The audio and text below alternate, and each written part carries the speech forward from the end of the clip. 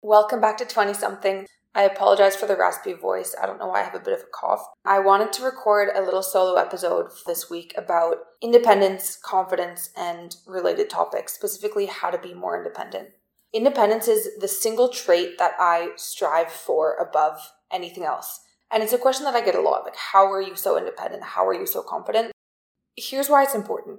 Without independence, without self-sufficiency, you are dependent on others, right? That's the natural opposite.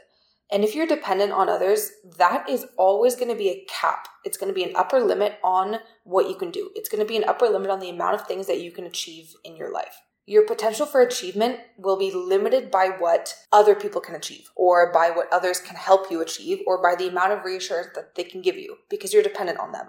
Instead, independence means knowing that anything you want, you can achieve on your own, and you are the person who's solely responsible for what you achieve. What I've noticed too is that independence is correlated, or it's the foundation of confidence. I recognize myself as a very confident person. I have very little doubt in my ability to achieve things. And I think that's because I've grown so independent over the years that even at 22, I'm completely comfortable with who I am. And if I wasn't self-sufficient, I don't think that I would have that same level of confidence. The two go hand in hand. So how can you become more independent? Here's the first thing. If you're questioning how to get something done, or let's say you need information about something, instead of asking for help as your number one instinct, which is the number one reflex for a lot of people, make sure first that you have exhausted all of the ways that you could possibly figure out how to do something or find the answer on your own before you go to someone else. Like, treat this like an activity. The next time you think to yourself, oh shit, I need help, or like, how the hell am I supposed to figure this out? Try exhausting every single possible way that you could find the answer or do the thing by yourself before going to someone else for help as a last resort. The reason this is a good activity is that 9 times out of 10, you'll realize that even if you were freaking out and thought you were clueless at the beginning, with enough time and resourcefulness, most things you can figure out how to do on your own. My biggest pet peeve is those people who ask you questions that they could easily Google the answer to. Don't be the person who always needs someone else to hold their hand to be able to do anything. Method number 2, financial independence. If you're 18 plus, you should be financially independent from your parents. If you're an adult, there's no reason that you should be leaning on your parents as a crutch financially still. You're responsible for yourself. Gifts are one thing, but when it comes to basic things like, housing, food, your phone bill, you need to be capable of providing for your own basic needs by yourself. That's part of being an adult.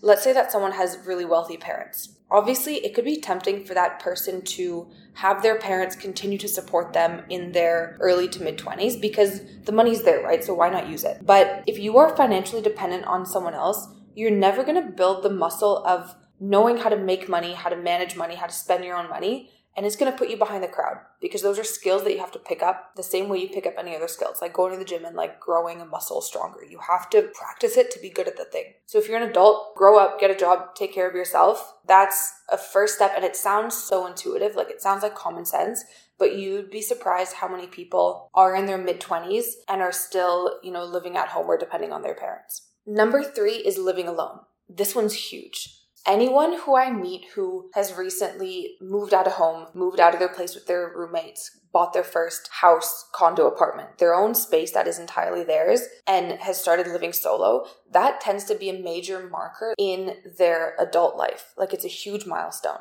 Because when you live alone, you create a life or you create a daily routine that is 100% yours. It is solely dependent on you and what you want to do in your day. Your space, the way that it looks, is determined solely by yourself. You're responsible for regulating your own life, your time schedule, cooking for yourself, cleaning for yourself, making sure that you're making your mortgage payment or your rent by yourself. It is probably the fastest way to 10x the amount of time that it takes you to become independent.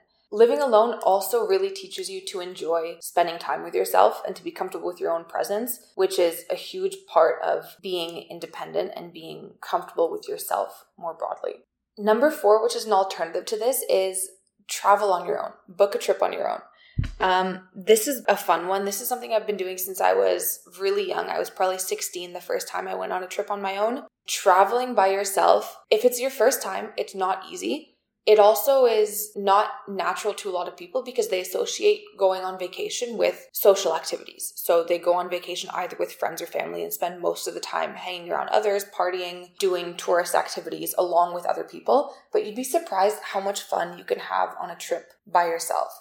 The reason I love this too is that if you're someone who's trying to cultivate like a mindset of abundance, it really shows you that you are worthy of luxury, that you're worthy of, nice things and nice trips and hotel rooms and this, that, and the other. Even if it's just for yourself, spoiling yourself in that way is a really good feeling, especially if you've just hit a major accomplishment, like got a new job, graduated school, something like that. And the act of traveling on your own, like everything I've listed so far, builds that muscle of self-sufficiency. Because you are responsible for you. Nobody's holding your hand. Nobody's telling you where to go, what to do. If you go on a trip on your own, you realize that your days are spent just by what you want to do, right? You're not doing things because your best friend wanted to go to this club in Miami or see museum XYZ. You build out your day based on what you really enjoy doing. And as a result of that, you have to actually think seriously about how you enjoy spending your time. Whether it's sitting in cafes, going to museums, doing the touristy things, or just hanging out, meeting people around the city that you're in. The logistics part of it, like scheduling your itinerary, budget, booking flights, hotels, is a good exercise just to make sure that you know how to do shit on your own and you don't need other people to plan things for you. Confidence is different.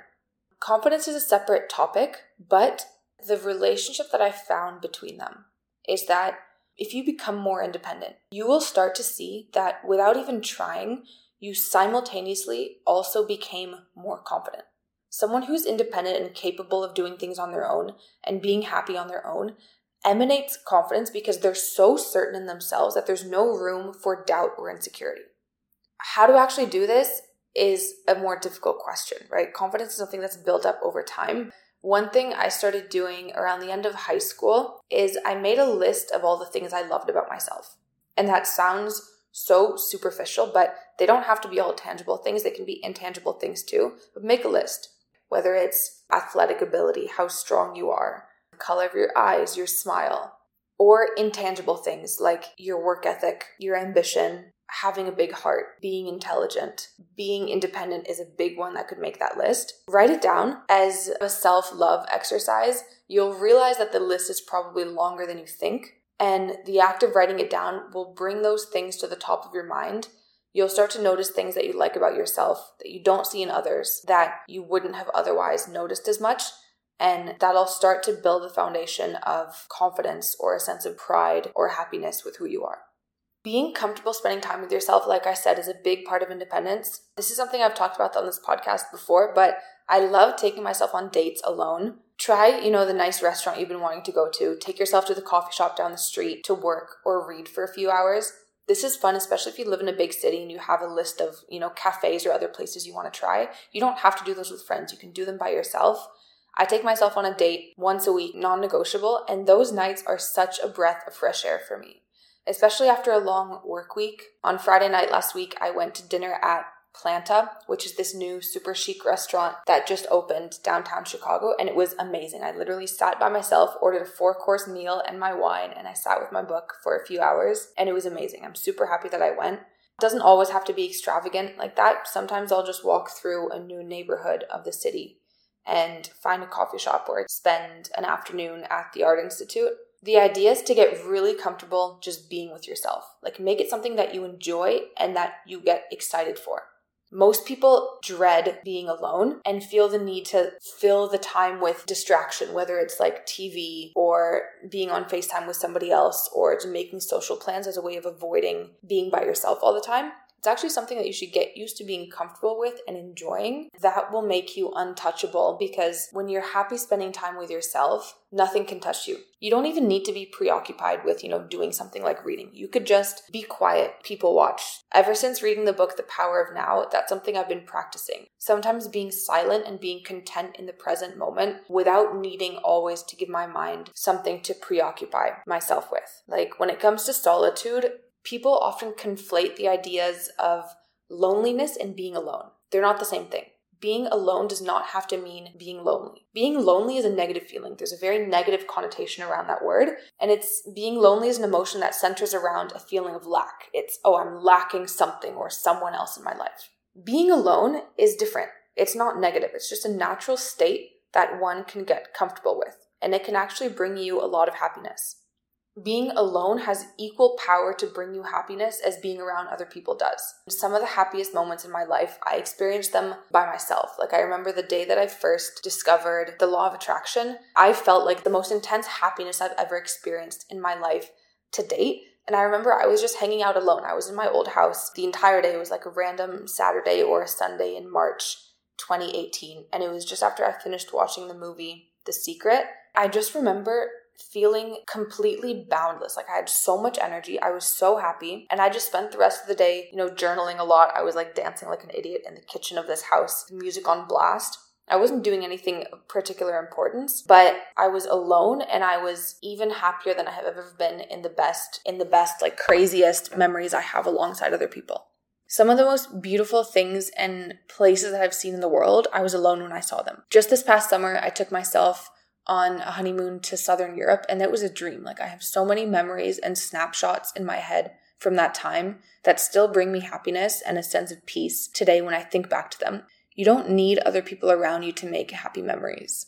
Happiness is a state of being. It's not something that's given to you by other people. It's just something that can exist within yourself regardless of the external circumstances.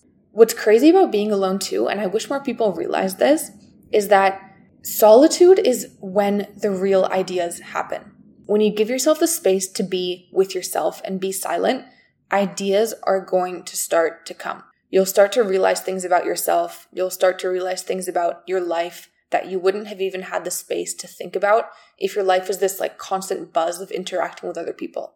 Maybe you'll get clarity about a big decision you've been trying to make, or you'll think of an idea that could be the big break in your business or in your career. You'll start daydreaming and visualizing the life that you want to build for yourself. That's how manifestation starts. It's so important, but that's only going to happen if you give yourself time alone with yourself. Most people live in this constant buzz of talking to other people in person, over the phone, over text, and then in the very little time that they have alone, they're watching Netflix to drown out the sound of their thoughts. Like that doesn't give you any kind of space to think about the important things.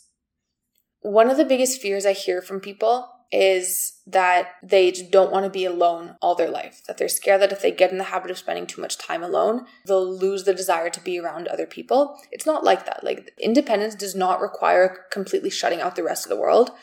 What makes me more comfortable with it is the idea of timing. Like I don't get lonely because I know that in this time of my life, yes, I spend a lot of time alone, but it's not going to last forever. I know that when I look at my life 5, 6, 7 years from now, it will largely revolve around my husband and my kids who I will have by my side. And much more of my energy and my time in the day will be dedicated to them. And I'm so excited for that. Right now, I want to appreciate the time that I have to get to know myself and to spend time with myself, because that alone time will be a much smaller part of my day in the next season of my life. And if I get to know myself really well right now, then I'm going to be a better wife and a better mother to my kids later on. Each season of your life is different. If you're young right now, and if you live alone, especially if you're single, enjoy it. Right now, you're in the best position to get to know yourself and to work on yourself in ways that are going to be a complete game changer later down the line, like physically, mentally, everything. Your ability to be happy, to be productive, and to be independent will be your secret weapon.